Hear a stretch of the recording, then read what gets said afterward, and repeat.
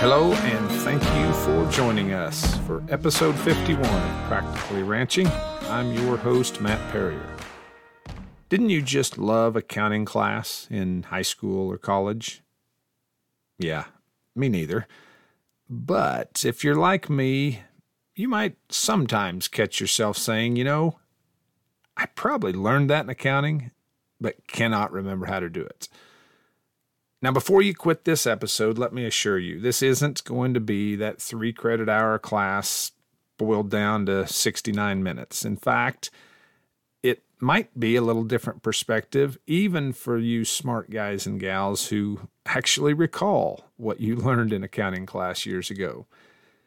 Stan Bevers worked for nearly 3 decades as an extension economist with Texas A&M University. He's also served as a professional consultant to hundreds of ranches from New Mexico to Montana.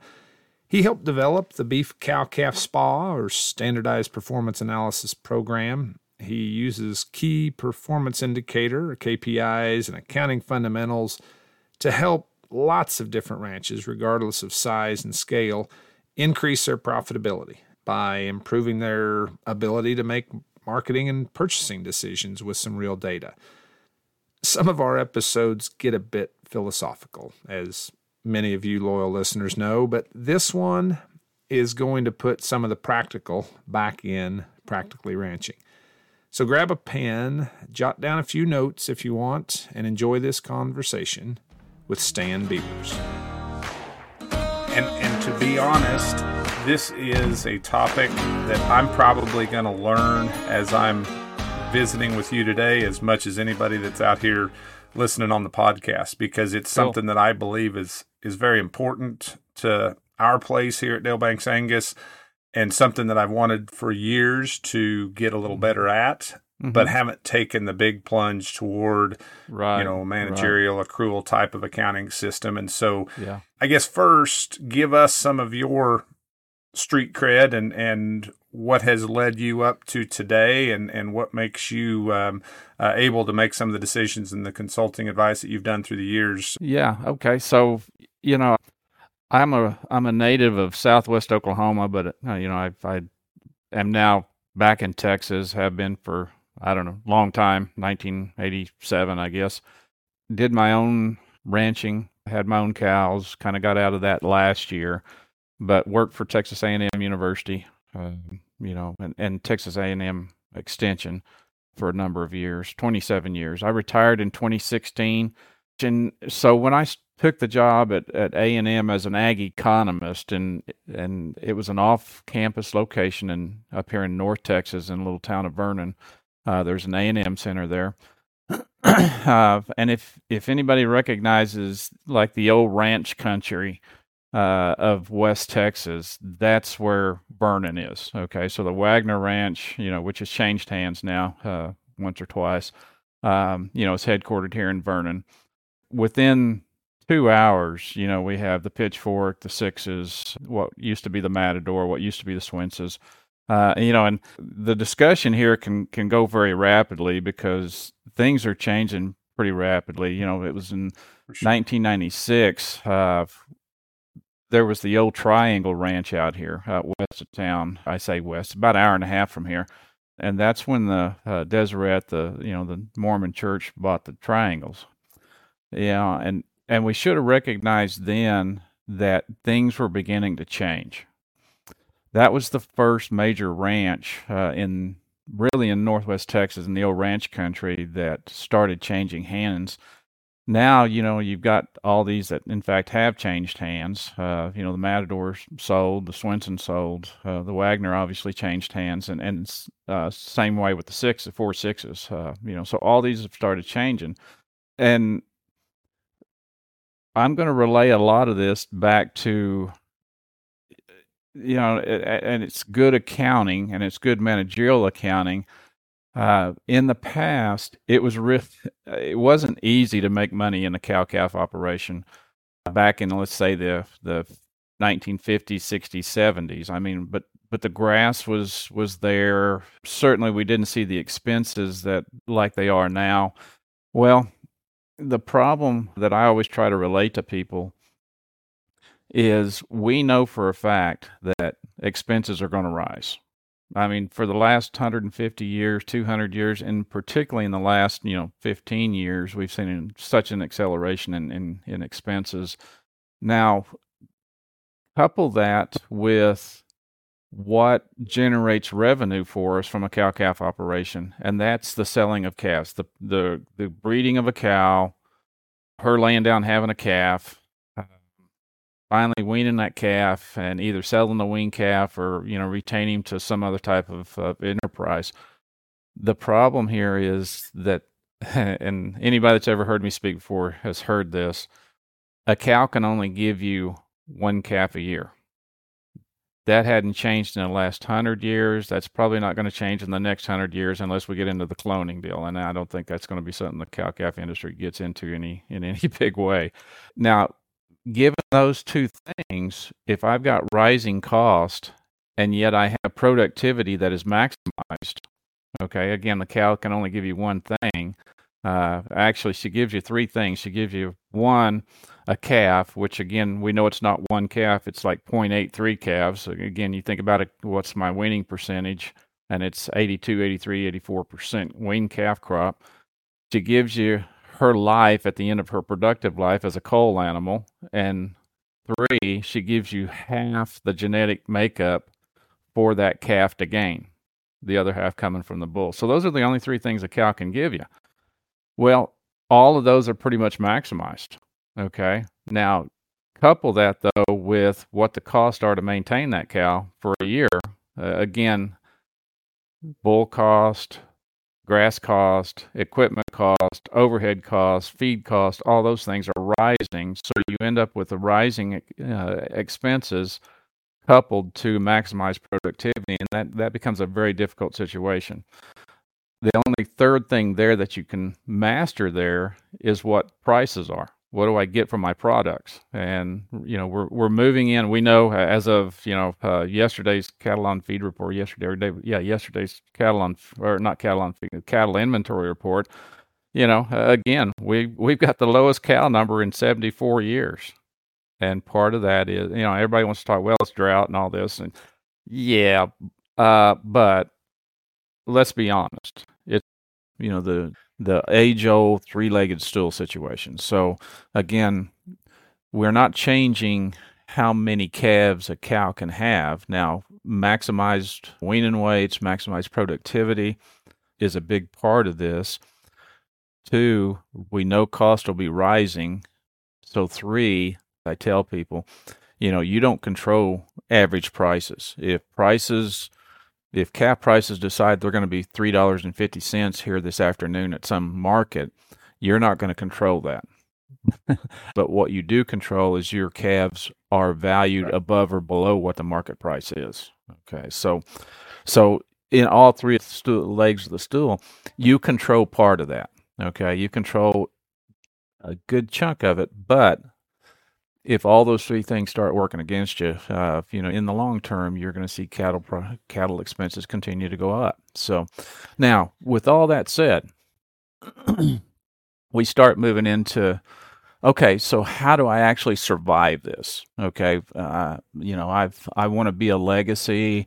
I want this to go on to my offspring. My kids want to do this, and so I want to maintain this operation for as long as I can. Well, first and foremost, looking at each three of those legs, I better darn well keep my production maximized, okay? And that means all the little things, not little things, but how do I maintain a maximum production level? Get as many calves on the ground that I can and have the best quality calves that I can. That means nutrition. Again, that's the point of the spear, but that spear is a long-shafted tool, okay? Because again, nutrition of the cows, the bulls, the right bulls, all these things. I mean, again, that's huge, okay? And that's where we focus for 90% of the time for the last, 100 years. Expenses now, and the third one, we better have a handle on where my expenses are. And when I say that, I mean, what is my greatest expenses in any cow-calf operation? I'm going to go ahead and skip to number three because, again, it is what it is, the prices, okay? I just need to make sure that whatever I'm selling in terms of product is sold above the average price, not below the average price. Because again, cow-calf guys don't control what the average price for calves are. They do control whether they're above it or below it. So now let's focus back on the productivity and the expenses. Well, where do I start? I could come into anybody's operation and very quickly, say, okay, well, your expenses are too high. Right. And that doesn't tell them squat.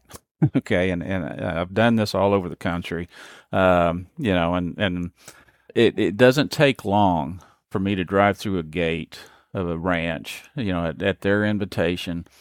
And okay, well, the first thing we're going to talk about is the calves and what color calves they are. They're black, they're blue, they're polka dot, whatever. But it doesn't take long to figure out that, you really need to consider what all your expenses are. Greatest expenses on any cow-calf operation, and everybody wants to say, well, if I was to pose that to an audience of 300 people, what's the greatest expense to keep a cow? More times than not, I hear feed, and I will tell you, feed is not ever, in very small cases, is feed the biggest cost. It is not. Number one and number two typically are interchangeable, depending on where you're at. Number one typically is labor and management. Again, what's it cost me to run my operation? What's it cost me to hire people? Again, their cost of living is going up, and so they want a higher wage too every year, and so we have to consider, well, can I give these guys a 2% or 3% wage increase this year? Is that cow going to give you a 3% more calf to sell? I wish. Well, that's an obvious no. It's not going to happen. Okay. Yeah, absolutely. We all wish she would. But again, that illustrates, the scenario that we have. So labor tends to be number one. And again, labor would include, the management of the operation, board of director fees, travel to board meetings, those type of things. So, and then obviously day labor, 1099 labor, W-2 labor, all those things. The second one that nobody wants to talk about, but is incredibly important, and we hear rhetoric about it, and that's depreciation of my assets. Everybody wants to cash flow, or from an analysis standpoint, everybody pretty much just wants to look at cash flow from, okay, well, I started the year with this much in my checking account.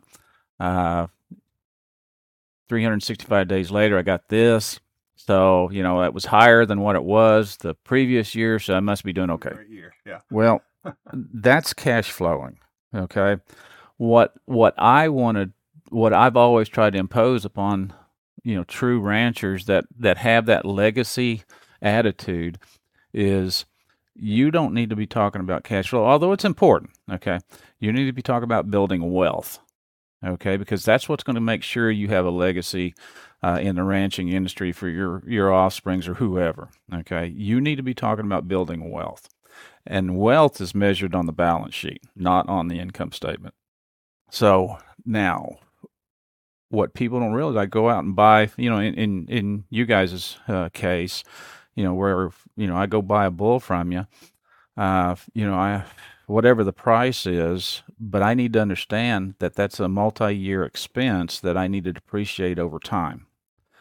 Well, that asset is going to decrease in value every year that I use him. It could be a bull, it could be a pickup, it could be a trailer, fencing, employees' homes, any number of things. If my assets are devaluing in the case of depreciation, my balance sheet is decreasing. Okay, I am not building wealth, I am losing wealth. Okay, so how do I know that I'm actually building wealth on my balance sheet? And to do that, the best case is to look at managerial accounting for ranching. Now, I've spent 27 years, with Extension trying to, do a lot of things. But, one of them was trying to build, a ranch program that focused on ranch management and ranch, in this case, ranch business management, where it's not so much going out there and measuring the grass and testing weaning weights and EPDs and all that stuff. While that's important, no question about it, I also need to say, well, what is my labor cost per cow? What is my total depreciation cost? What is my feed cost? And where am I outlying? And where can I actually start cutting these things? Okay, because again, if again, I can drive into a ranch, and a lot of times, just looking at the entry gate, you can say, "Well, this guy's a high cost operation," because again, if somebody's got pretty nice entry gate and the fences are all nice and clean, there's money being spent there. What I've always told folks is, if you're trying to decide whether I'm going to spend money at one spot or not, ask yourself, by spending this dollar, is it going to help me get one more calf on the ground or one more pound of weaning weights? And if it's not, I need to kind of scrutinize that expense and say, well, do I really need to do this or not? Now, everybody, again, you also want to maintain the assets. There is fences that have to be repaired and things like that. That's maintaining my balance sheet and my asset wealth. But again, I also have to understand that I'm making this much money or I'm losing this much money, and where can I make that change? Okay, and more times than not, if production is maximized, okay, I'm doing as best as I can on getting an 82, 83, 84% calf crop or weaning percentage, and I'm still not making money, well, it's got to be the other two of the legs. It's either going to be the price that I'm getting, the market isn't valuing my calves as much as I think they should be. Again, I'm getting a below average price, or more times than not, it's my expenses are high. Okay, so I'll stop right there for just a minute and just see what the thoughts are, and when we get back, I'll start talking about how to look at a managerial accounting situation. So any comments that you might have? No, I think that's really good, and I probably should have started out with having you explain the difference between managerial accounting and tax accounting, because here we are. When this podcast airs, probably going to be early March, late February. Mm-hmm. If folks are on a calendar year, they're doing taxes. They've hopefully already done some financial analysis of how 2023 went. But I think a lot of ranchers, especially family, maybe smaller sized farms and ranches, are guilty of accounting. The word accounting being just, what do I have to do to satisfy Uncle Sam from a tax standpoint? Exactly. And not, how can I use this to improve my bottom line and wealth? So kind of compare and contrast those different styles and needs for accounting systems in today's ranches. And then maybe we can get a little deeper into managerial or accrual accounting. Yeah, absolutely. So tax accounting, and accountants would shoot me for saying this, but tax accounting, that's why I've got you on here. Strictly focuses on limiting my tax liability. Okay. Now, IRS basically, they are concerned whether you made money or not. If you made money, send it in, right? I mean, that's kind of the tax situation. Well, that's supposed to be funny. That's okay. So from a tax accounting standpoint, it is strictly there to satisfy Schedule F and the asset sale, the gainer's loss form 4290 or something like that. Okay, I mean that is what that is what tax accounting does. Now again, it's there in a lot of times to try to minimize my tax liability. Now, yeah, IRS does care whether you make money or not because that's what they're going to tax you on. Now, do they care from a Schedule F where that money came from? And the answer is no. Okay, they're not. IRS is not in the business of trying to manage and monitor where you're really good and where you're really bad. Okay, and again, back to what's my labor cost? Is it high or low? Right. Okay. Again, IRS says, well, just stick this on this line on Schedule F. But from my standpoint, from a managerial accounting standpoint, I want to say, okay, that labor cost, if it's just a big number, and I'm just going to use an example here. I spent, $250,000 on labor this past year, labor and management. Okay. What does that mean? Well, the next year, if I do everybody right and I give a 3% increase in wages, then instead of $250,000, it's $250,000 plus 3% for the following year. Right. But again, that doesn't tell me anything. Okay, so in some form or fashion, I need to put that in some type of ratio or some type of result that I can actually monitor that number. Well, that's where we come up with what's called the KPIs, the key performance indicators.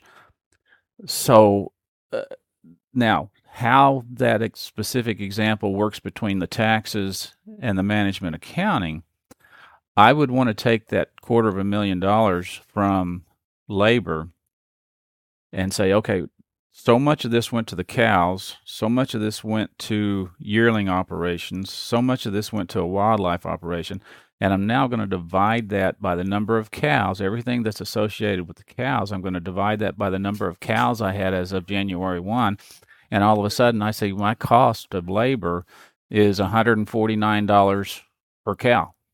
Okay, well, that's a number now that I can actually track and look at, because now the two numbers involved in that division is total cost of labor, the $250,000, plus the number of females I have.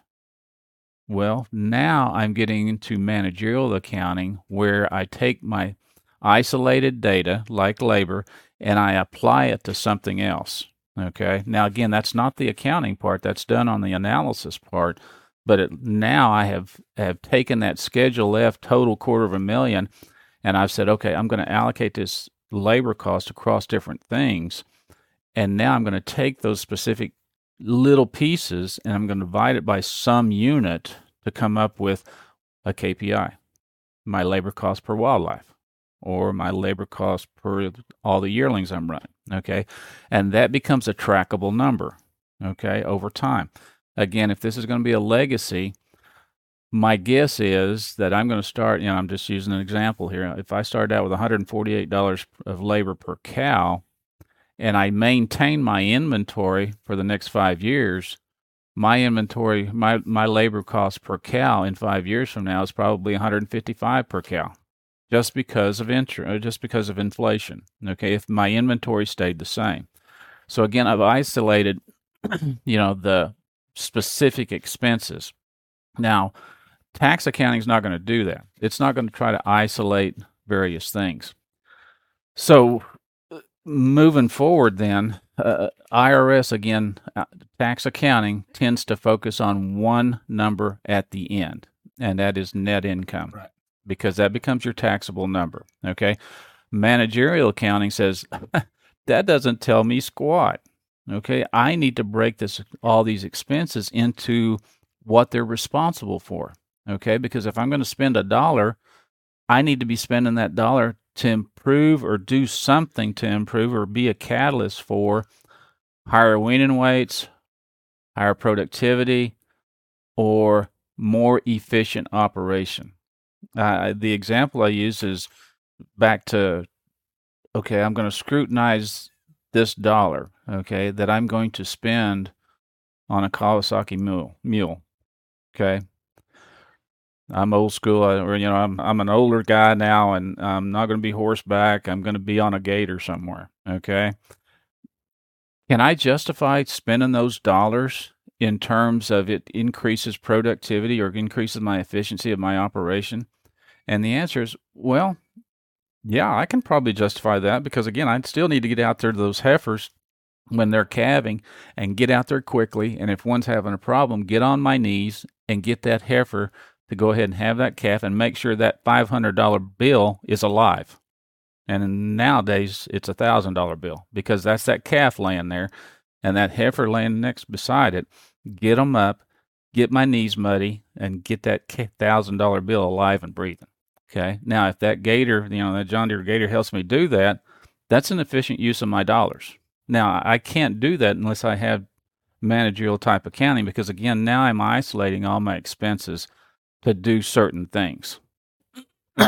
Now, carrying that on from a practicality standpoint, okay, how would I actually do this in terms of implementing this from an accounting standpoint? Well, I would start at any beginning year. Okay, again, this is a great time of year, and as you mentioned, I'm going to start thinking about doing my taxes or have my accountant do my taxes. It's a great time of reflection on what happened last year. Well, it may be such that this is a good time to really analyze and really change some scenarios. So, what I would do, and anybody that's heard me speak about, trying to build this accounting system, here's what you do.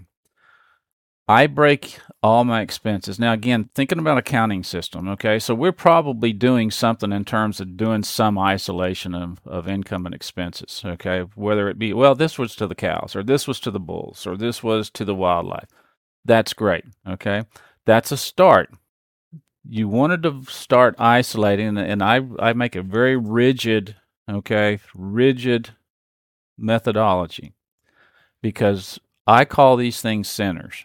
And you're going to have profit centers, you're going to have cost centers, and you're going to have support centers. Now, again, I spend $1, and it's got to go into one of those. Some people call them buckets, okay? Well, I'm going to drop that into a bucket.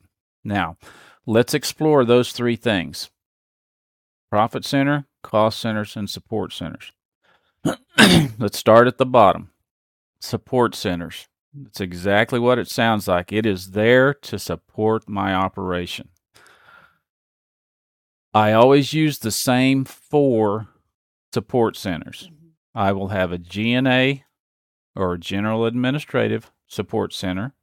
I will have a Labor and Management Support Center.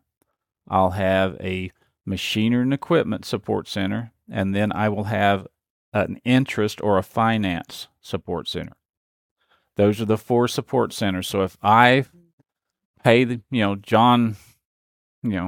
John Wrangler here, his monthly salary, at that point in time, I'm not going to try to say, well, of this $2,000 a month that I've sent, $1,500 of it goes to the cows, $600 of it goes to the yearlings, and $400 of it goes to the wildlife. I'm not going to jack with that right now. I'm going to put it into a bucket, and at the end of the year, I'm going to make my allocations. Okay.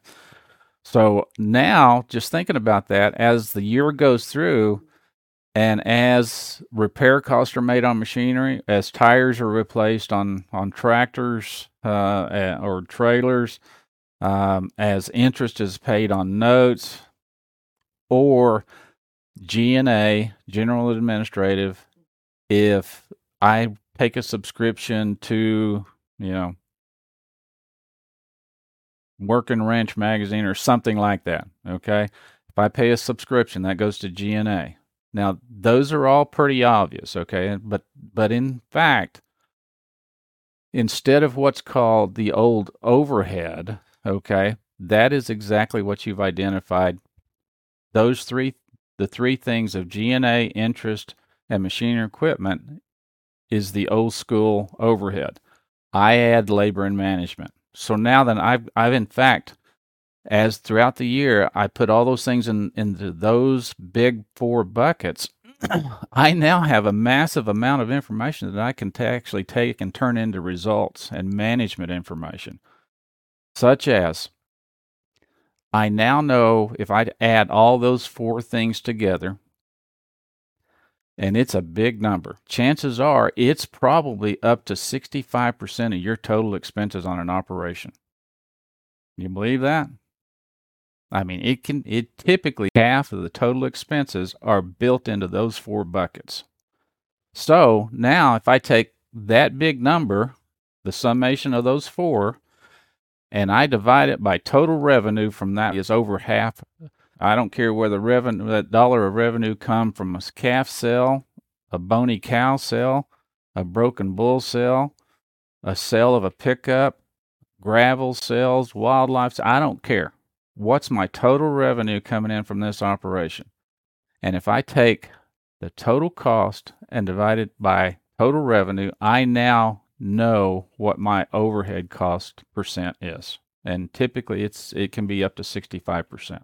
Okay, total support cost divided by revenue. Now, revenue is going to move up and down. We know that.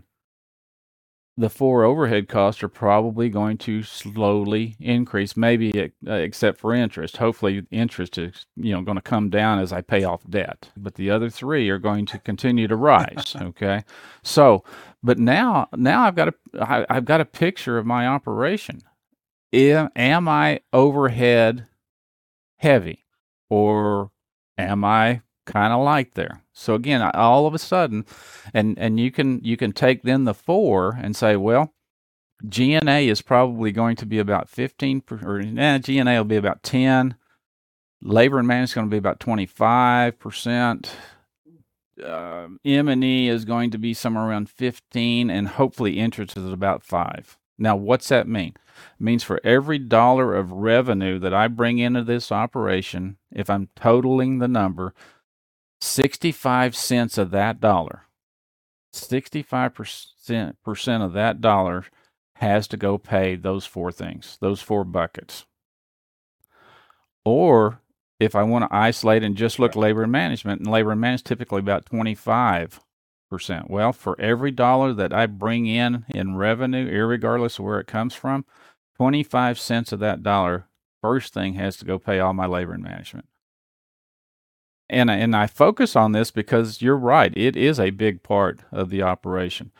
Now, let's delve a little deeper. Okay, so if it's 65%, the inverse of that is 35. Okay, so what's the 35? Well, I haven't paid direct expense yet, have I? Cal cost, because again, the 4 support centers is G&A, L&M, and labor and management, machinery, equipment, interest. So I haven't even talked about cow cost, vet cost, feed yard cost, anything like that. So out of that 35%, I still have to pay direct. And oh, heaven forbid, I might want to keep a penny or 2 of that dollar in revenue as net income. Well, that's got to come out of the 35. So all of a sudden, you've in a 35,000 foot view, you have taken a pretty good look at your operation.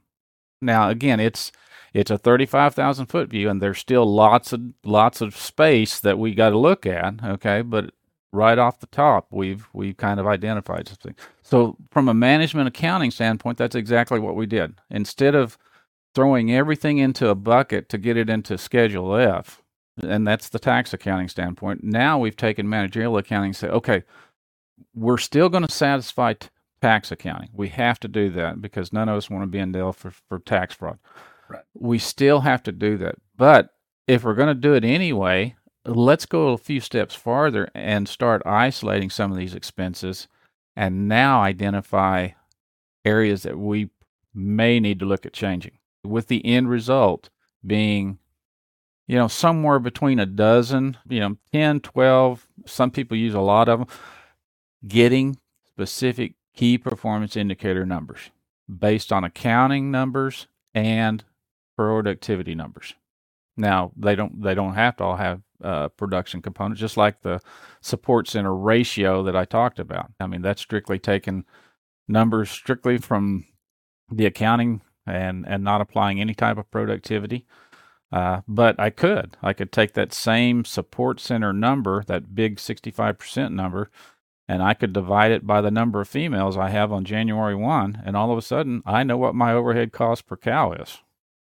Yep. And you won't like it. Yeah, but that's you the won't powerful. Like it, okay? That's the powerful part. But that's the power. Yeah. If you want a legacy, if you want to continue to run the operation, as I said in the beginning, I don't want to say it's stacked against you but you got to be efficient. And Right. There's reasons why we had big ranches sell out here now. Okay.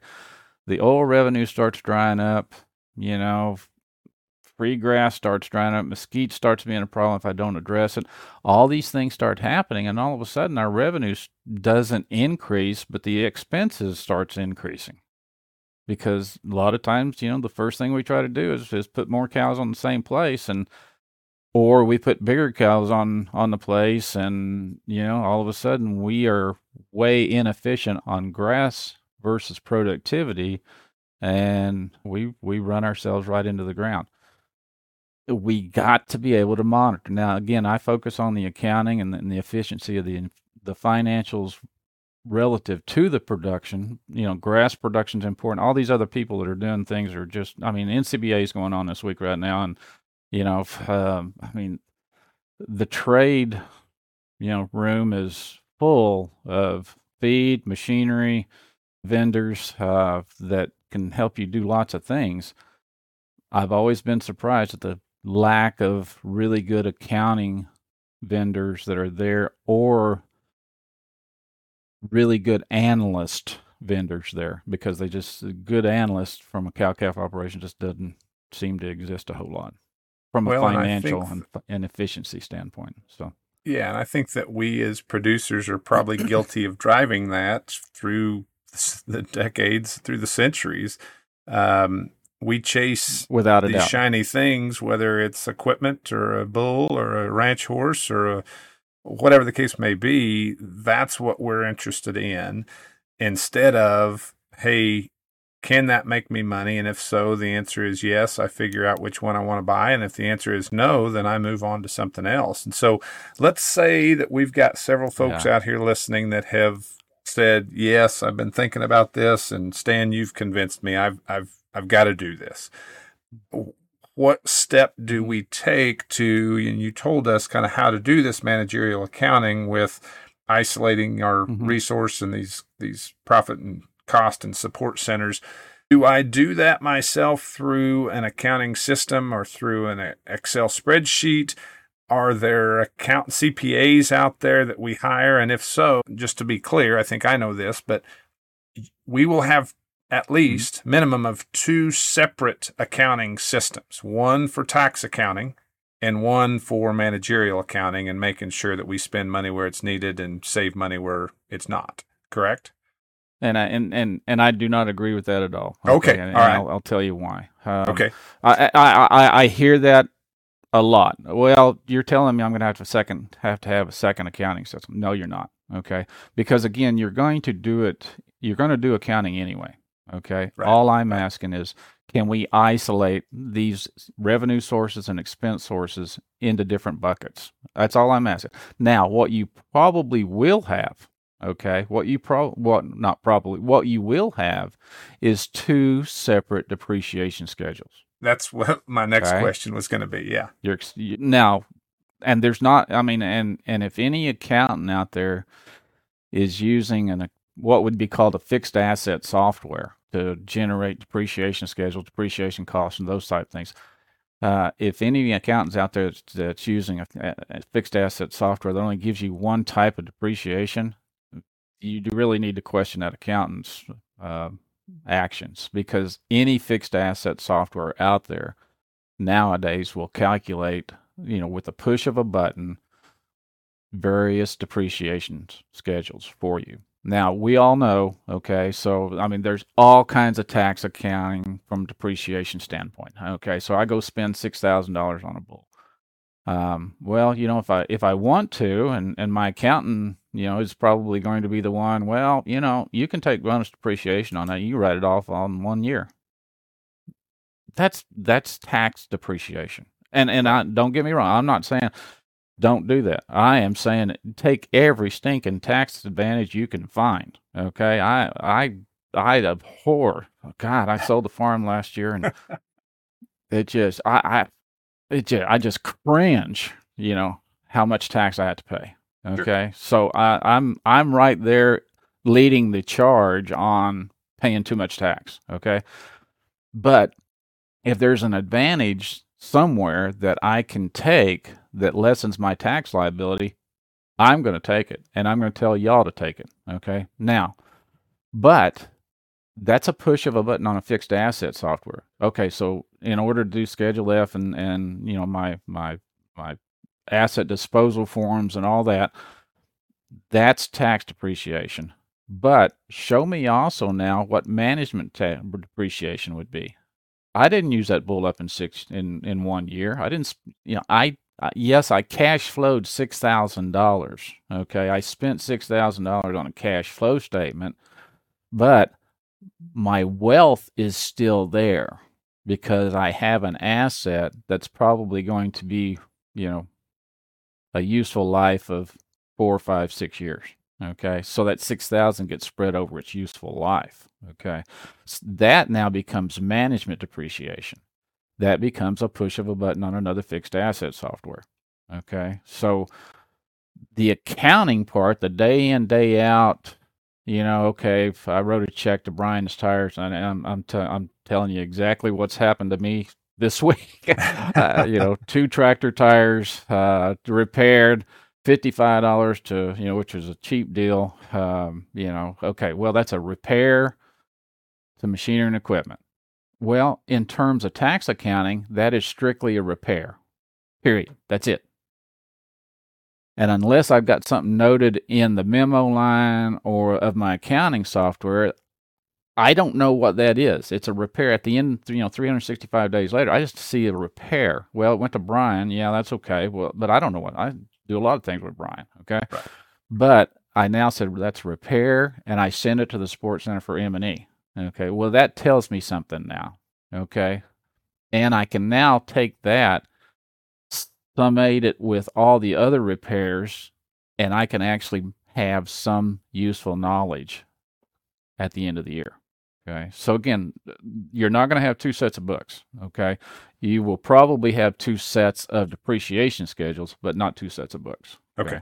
And that now let me take just a minute to kind of follow through. So again, we talked about the support centers. Okay. That is the overhead cost of an operation. We step up then to the cost centers.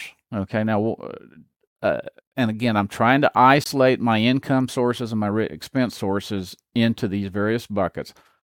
The next one's the cost center. And what's a cost center? Well, a cost center is any activity that goes on the operation that I believe is entirely necessary, okay, in order for me to maintain the operation, but it's not going to generate any huge amount of revenues. Okay, now I work with several ranches in the Wyoming, Montana area, and if you've got any knowledge of what cow-calf operations are up there, they produce hay all summer long to feed it all winter. Right. That's a necessary evil. Again, now with that case, I could say that my hay enterprise is in fact a cost center. It's a necessary evil.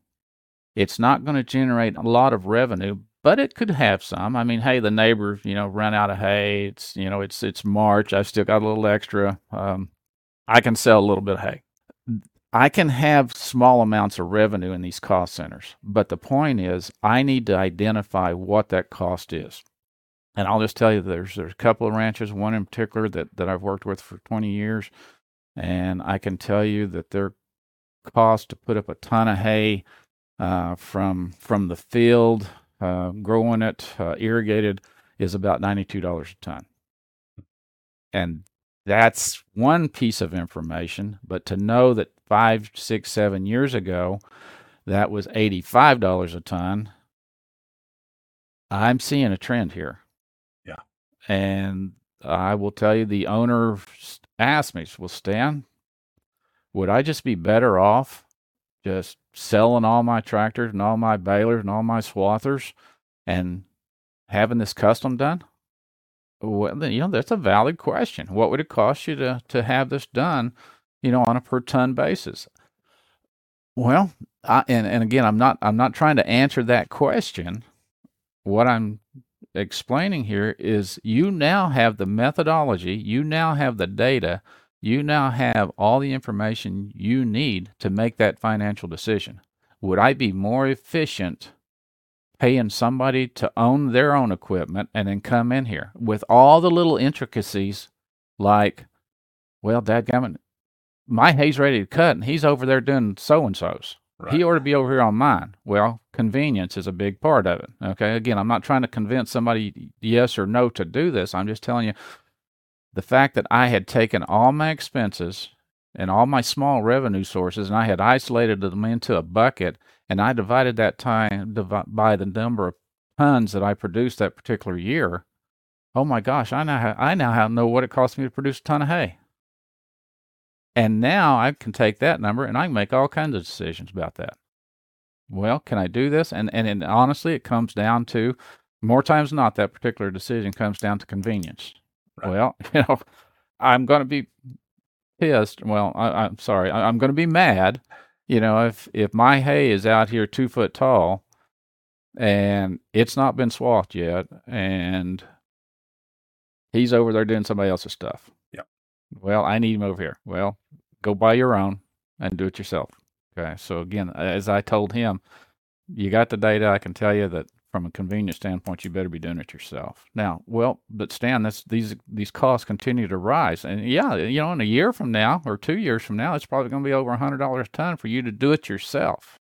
And at some point, it becomes too expensive. Well, what do? Well, as I told him, at some point, you have to make your own decision about legacy. Is these 4,000 cows that's being run in Montana really worth taking a loss over time? Because now my legacy has just ran out because costs just got too high. Because if you're going to run cows in Montana, you're going to feed them hay. The question is whether you produce the hay or whether you buy it. So again, it's the power of the information. Right. And that power, I think, comes full circle when you touched on it before about cow size and how many more acres that cow that weighs 1,500 pounds needs than the cow that weighed 1,100 or 1,200 pounds needs. And, you can't blanket stand here and say, well, everybody needs to breed a smaller cow, but with data and with information from the accounting side and the cost side and honest comparisons, you can go, I can wean a little lighter calf, run more cows, and have more revenue per acre or revenue per cow exposed or whatever SPA analysis type of data you want to use. You can do that when you have the power of the information like you're talking. Yeah, absolutely. Again, you got to have a calf on the ground before you worry about weaning weights. Exactly. Because I always ask the question, are you more concerned about weaning percentage? Are you more concerned about weaning weight? And it's easy to focus on weaning weights. I mean, and every feed vendor out here in the world can assure you that they can increase your weaning weights. Well, just feed the darn things. Well, yeah, but that costs money. Okay. Right. Should I actually be doing it? I can wean heavier weights by feeding into heavy weights. But I'm more concerned about having that calf on the ground first. Okay. Because if I don't have a calf on the ground, weaning weights don't apply. Okay. So that's the cost centers. Now, thinking through this, other cost centers. And the one that's always there is anybody that's raising their own replacement heifers. Are replacements a cost center? Big time. And the answer is absolutely yes. I mean, they're a cost center. Now again, it's not in terms of something that's sold, but it's something that, again, back to what I said earlier about building wealth, okay? Those are expenses that are investment expenses that are being turned into females that now become an asset on my balance sheet. So again, there are sources of revenue, even though they may be small. So every one of them didn't get bred up like I wanted them to. Well, we know that never happens. So in fact, I do have a little revenue, and in this case, it's called replacements. Okay, they didn't, X number of them didn't get bred up, but I've got this huge amount of expense coming from the cows. This is what it costs me to produce a calf. That calf become a replacement heifer. I've got these big expenses, and the cull income helps to reduce that big mound of expenses that are replacement heifers. So again, cost center, replacement heifers. And, some people use grazing, okay, what's the cost of my grass, as a cost center, brush control, as a cost center. Those, again, just to reiterate, a cost center is just a activity on my ranch that I deem necessary I need to monitor it from a cost standpoint, from an efficiency standpoint, and yeah, it can have small sources of revenue. Okay, so that's a cost center. Then we bounce up to the top guy, and that's a profit center. And profit centers are, if I sell my calves at weaning, then chances are my cows are a profit center. If I don't sell my calves at weaning and I retain my calf, down here in North Texas and even in Kansas, some cow-calf operations, also have wheat ground or small green pastures. Hey, I always wean my calves in, November, about the time the wheat's ready. I put these calves out on wheat pasture. Well, cows in that case are not your profit center. Cows are a cost center because all they're doing is producing a calf for you. And again, all I can do from a cost center standpoint is try to maintain and lower or keep efficiency about my cost, okay, as the cost center. The calf, in this case, which would be call it what you want, a feeder profit center or a yearling, I call them yearling profit centers, that becomes the thing that actually sells a product for my operation that generates revenue as a primary source, okay? Wildlife can be a profit center. I bring this one up because I had this phone call just before I talked to you. My Remuda, is that a cost center or a profit center? My ranch horses. I mean, you want to stir some emotion. You start talking about, well, is it a cost center that? Well, no, I sell those geldings every once in a while, and got, $24,000 for that one gelding. Well, that's great. So is it a profit center? Well, it's probably both. Okay. And in fact, and again, I don't want to get into too much detail, but in fact, a remuda actually has three purposes. I mean, if it's a true remuda on a ranch, it's actually got three purposes. One, it's just like the cow-calf operation. It has to regenerate itself by reproducing, or producing mares, in this case fillies, that turn into mares that perpetuate my continual remuda, my mare band. Okay, so that's number one. Number two, it supplies horses as a tool to the cows. So it's actually supplying tools for us as a hay enterprise, you might say, okay? But then third, it also acts as a profit center in that, I do sell a mare every once in a while, but I do, try to get my cowboys to train these up to 2-year-old gelding to where, some of the better ones are going to bring X number of dollars. He's a double-bred metallic cat, blah, blah, blah.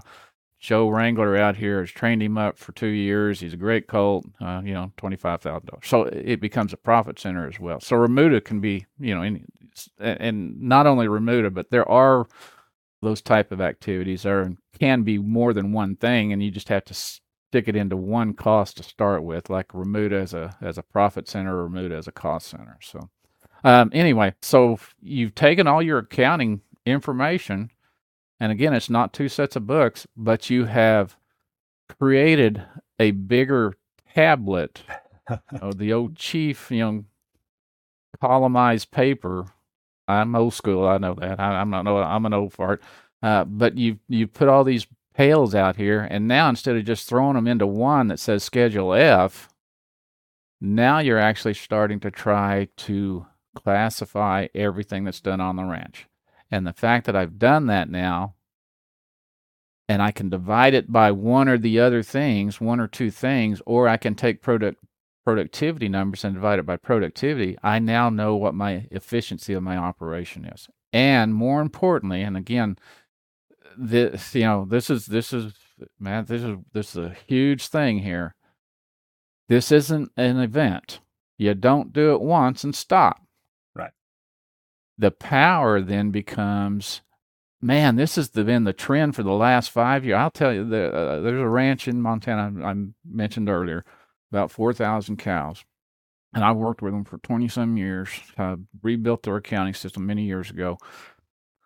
And their cost per cow, again, so I take all my cost that's associated with cow-calf, including its share of the support centers, its share of the cost centers, and now I have all these costs associated with the cows, and I divide that by the January 1 inventory of every cow that could have, would have, should have had a calf that year.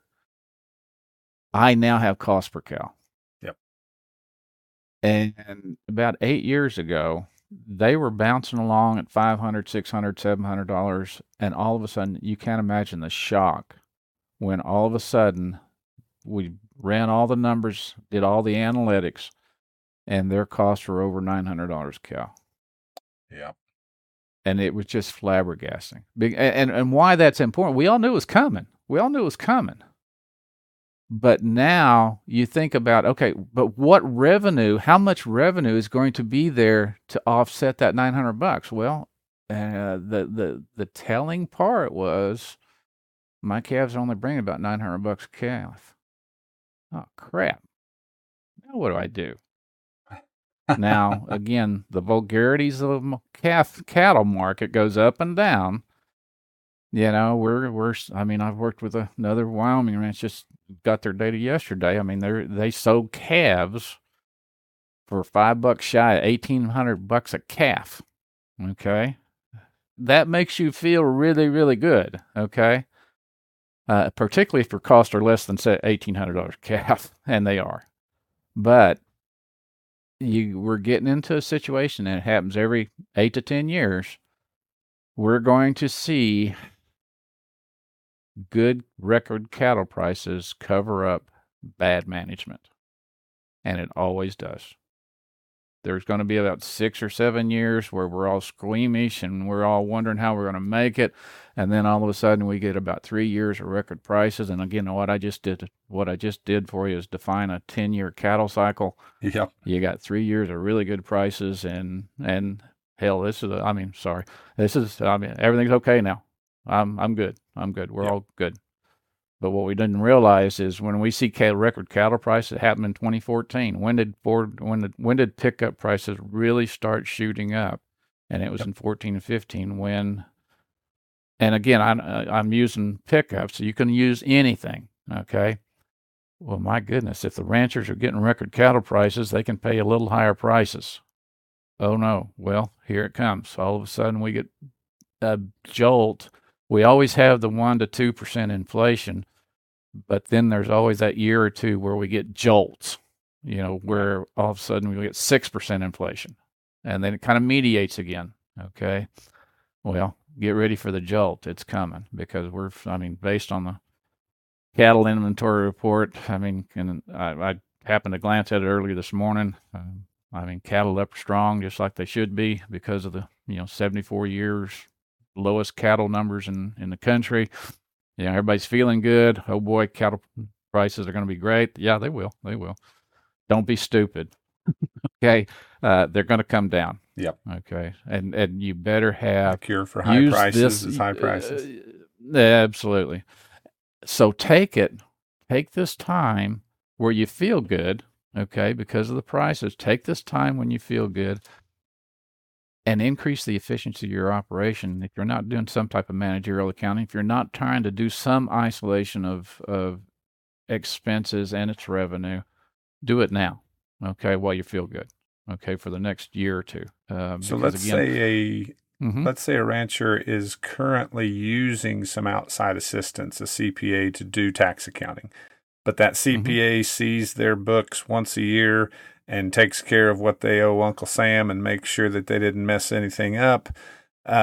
Is the first conversation, if we say, hey, I want to move, and yes, I'm going to make sure and do everything I can from a depreciation standpoint, a tax standpoint, to pay as few taxes as what I'm obligated to, but as far as using it to make better decisions, I want to drill down and I want to use some of these KPIs and I want to put some of these into these, profit support and cost centers.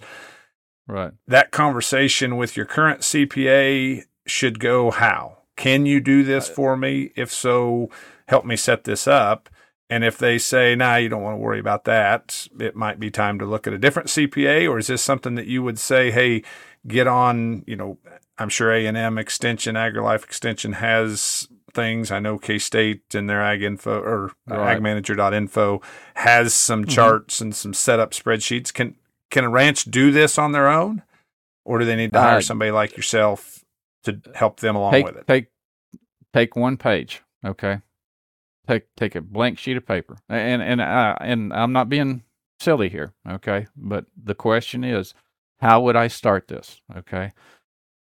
Very simply, take you one page, write profit center, cost center, support center on it. The support center is easy.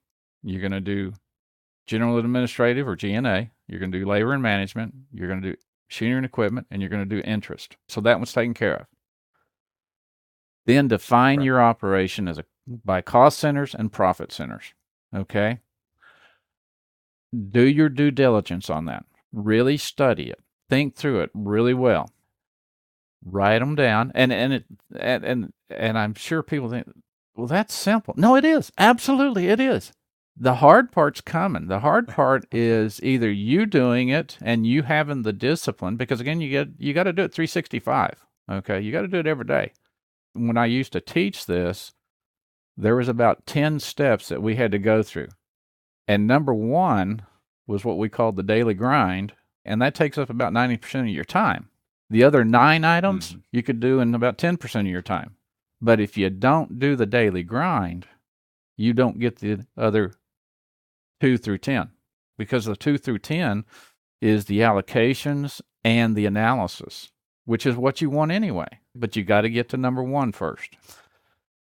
Now, take that and either, depending on what your capabilities are in terms of counting, or if you're really relying on your accountant, then take that, sit down with your accountant, say, look, this is what we've been doing in the past, but I need to look at my revenue and expenses sources in this format.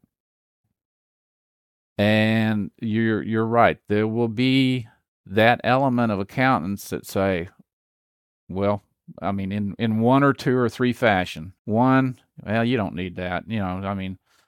Number 2, you can't do that. You don't have the discipline to do that. Number 3, you don't pay me enough. Well, it's time to find another accountant. I'm going to tell you, it's time to find another accountant. If they are open to what you are presenting to them, that I need to do this in this format while still maintaining it, well, and the question's going to come, well, we're going to screw up the taxes. No, we're not either. The only thing that's going to change about the whole accounting system in terms of getting things accomplished is you may have a second depreciation schedule, as we talked about. The fact is, I'm just trying to isolate my revenue and income sources so I can take numbers and do some analytics with them. That's all we're doing here. Okay.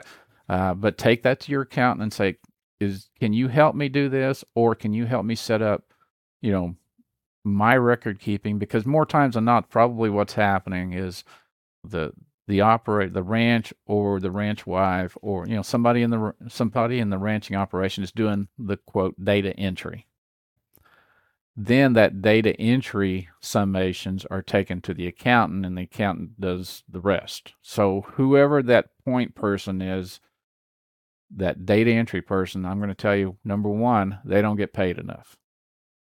Number 2, if you got a skilled person in that position, you better fight to keep them, because they will go away very quickly.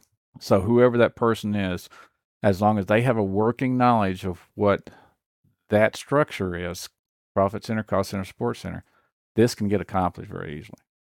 Okay. It's not that difficult. And now, in terms of that 90% of the work, that's the daily grind portion of it, is a QuickBooks system, what do you recommend in terms of accounting software? I don't think anybody's doing it on the ledger anymore, but what do you recommend? No. I hesitate to do this, but I've used QuickBooks all my career, and I know how to make QuickBooks do everything I want it to do. Okay, and there was a time, and again, as I've told you, I've kind of retired from a good part of this. I could show up at a ranch, and if I had sent that one little blank sheet with those 3 words on it, or those 3 categories on it, those 3 classes on it, and they had done their diligence, we could have them up and running in about an hour. That sounds really strange, but that could happen. Okay, because again, it's not that difficult. They know their operation. But just making those line items in something like QuickBooks, though, right? Exactly. Well, so from QuickBooks itself, or some kind of software. Yeah. Again, the question is what the center is called. Okay. In QuickBooks, there's a feature called class. Okay. I would always use classes, and I would set up 3 levels of classes, and you can have class, subclass, subclass, subclass if you choose to. Okay. You can go as deep as you want, but I'd create a PC, which is profit center. I'd call a CC, and then I'd have an SC. Well, the SC also has G&A, M&E, L&M, and interest. And then the cost center, then becomes, 23 replacement heifers, 22 replacement heifers, 23 yearling steers, okay? Hay production, whatever my cost centers are.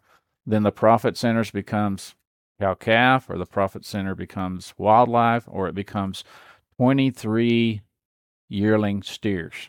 Okay, and the 23 always designates the year that the calves were weaned. So that's people talk about 2-year-old heifers, year-old heifers. My heifer calves.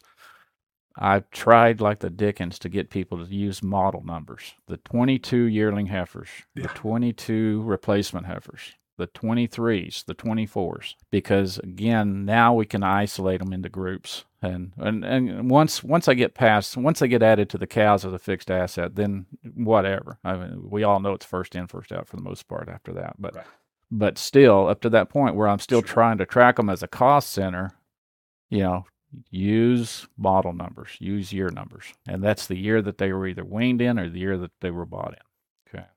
So again, if they've done their due diligence, again, you set up the classes and then subclasses under the PC, CC, and SC, and again, you just start rocking. You could get through 1 month, and once 1 month will take you a little time to get through, because there are always going to be those things. Well, Brian's tires.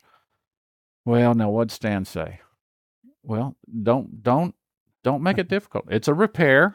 Okay, I don't care whether it's on my 2018 5075 John Deere tractor or if it was on my swather.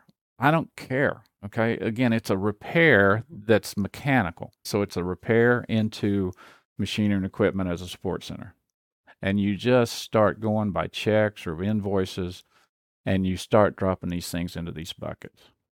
And we've made it out to be more difficult than it is. And it just ain't that difficult. Yep. Well, I think probably the hardest part of this whole thing we haven't even touched on, and that is admitting that we have a problem.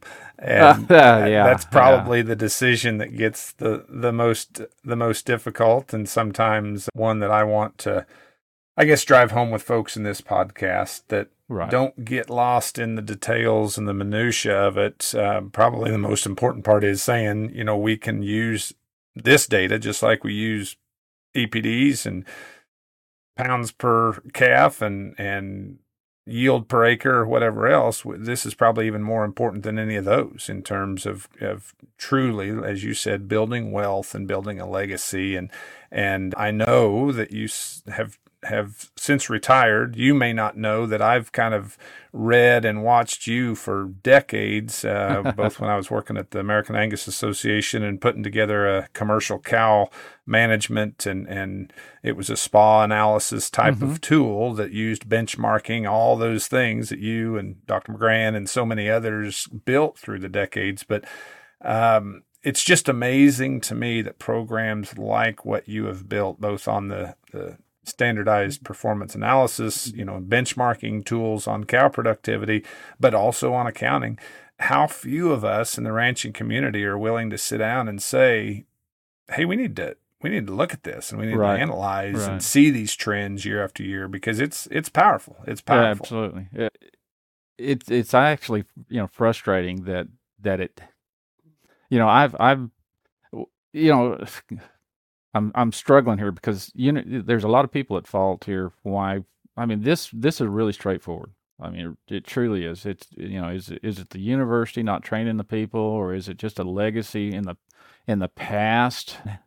If you think about how ranching actually started in this country, it was on free grass. I mean, period. Well, we've Right.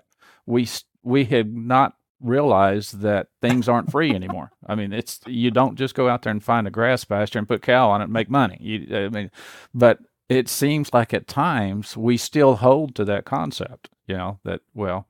And the old, as most of us know, when the ranches were put together in the 1870s, 1880s, that was European money that caused the ranches to be created in this country. And where were the accountants? In London. They were in England. Yeah. They were somewhere else. Well, again, this is the somewhere else. Well, it's just most important that I have, get my cows fed. Well, is it? Because, what'd you spend on, per ton of feed or per pound of protein? What did you really spend? There's 1,000 people at a trade show that'll tell you, why theirs is the best. Well, I want to know that pound of feed that I spent. I want to know that it's the best decision to be buying this or this or this. And was it the most efficient use of my dollar? Okay, that's the most important thing to me. Did it produce another calf for me? Because that's my revenue source. I spend dollars not to just be spending dollars. I spend dollars to create revenue, and I want maximized revenue. So, the accountants are over in Europe, so they only come once a year, and tell me I'm doing it all wrong. But then they finally get back on the boat and leave. Well, same way here. I have to go show up at the accountant's office once a year. About this time of year, I get tied to the whipping post and I get spanked, and I find out that I didn't make as much money as I thought I did because I hadn't been monitoring my labor cost or my feed cost or my vet cost or whatever. And all of a sudden, he says that, well, you didn't make any money. Well, I don't like that guy.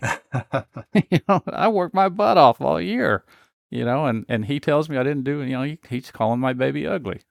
Well, no, I'm just saying you didn't monitor through the year what was being spent relative to what you're producing. So again, it's not just because there's grass I can make money. Now grass is very expensive. I mean, some of these places that are selling now, again, the three-legged stool that I talked about to start. You better pay attention to all of them, but recognize which ones you control, and the two that you do integratedly control is my productivity and my expenses. And if I divide those two together, I come up with what my costs are per cow, or cost per steer, or cost per calf, or cost per acre. Okay, that's the two that I at least partially control. I don't control market price, as we've said earlier. So you better focus on the efficiency of those two that are integrated together. So. Yeah, well, I think that says a lot, and it's interesting. Your philosophical reach back to the 1880s, and we could have another full hour podcast, I think, in talking about how those influences have held and built some of the traditions. And some might even say a ranch or two that have traded near you. The accountants may be in Beijing, unfortunately, and that's a whole nother podcast we can talk about going forward. I think the whole discussion revolves around knowing more about what it is that's allowing us to continue this legacy, and hopefully that you've been able to share a lot of good information for us to drill down and learn a little more about. And I will include, I know you're retired now, but I may, if it's okay with you, I may include your contact information in the show notes here. And if folks want to talk one-on-one and you do have a little time still for consulting, obviously you're not working for extension anymore, and so can't give those fees away, but or that time away. But no, I really do appreciate your time here, and you've done a great service, I think, to not only Texas producers, but across the nation for decades. And I think that this is good information for us to all to use and implement. So thanks a bunch for being with us today, Stan. Glad, appreciate the opportunity, and share the information, and we'll, if I don't take care of it, I may pass it on to somebody else that I have confidence in. Okay. Sure. That'll be great. Well, thanks again, Stan. Thanks again for listening to Practically Ranching, brought to you by Dale Banks Angus. Spring is upon us, and that means it's almost time for the Dale Banks Angus Spring Private Treaty Bull Offering. We'll offer over 50 yearling and coming 2-year-old bulls for sale starting on March 12th. They'll be freeze-branded, fertility-tested, vaccinated, and ready for turnout. If you'd like info on these bulls, email Matt Perrier at dalebanks.com or text 620-583-4305, and we'll get you that list as soon as it's available. As always, thanks for listening. We'll be back again in 2 weeks.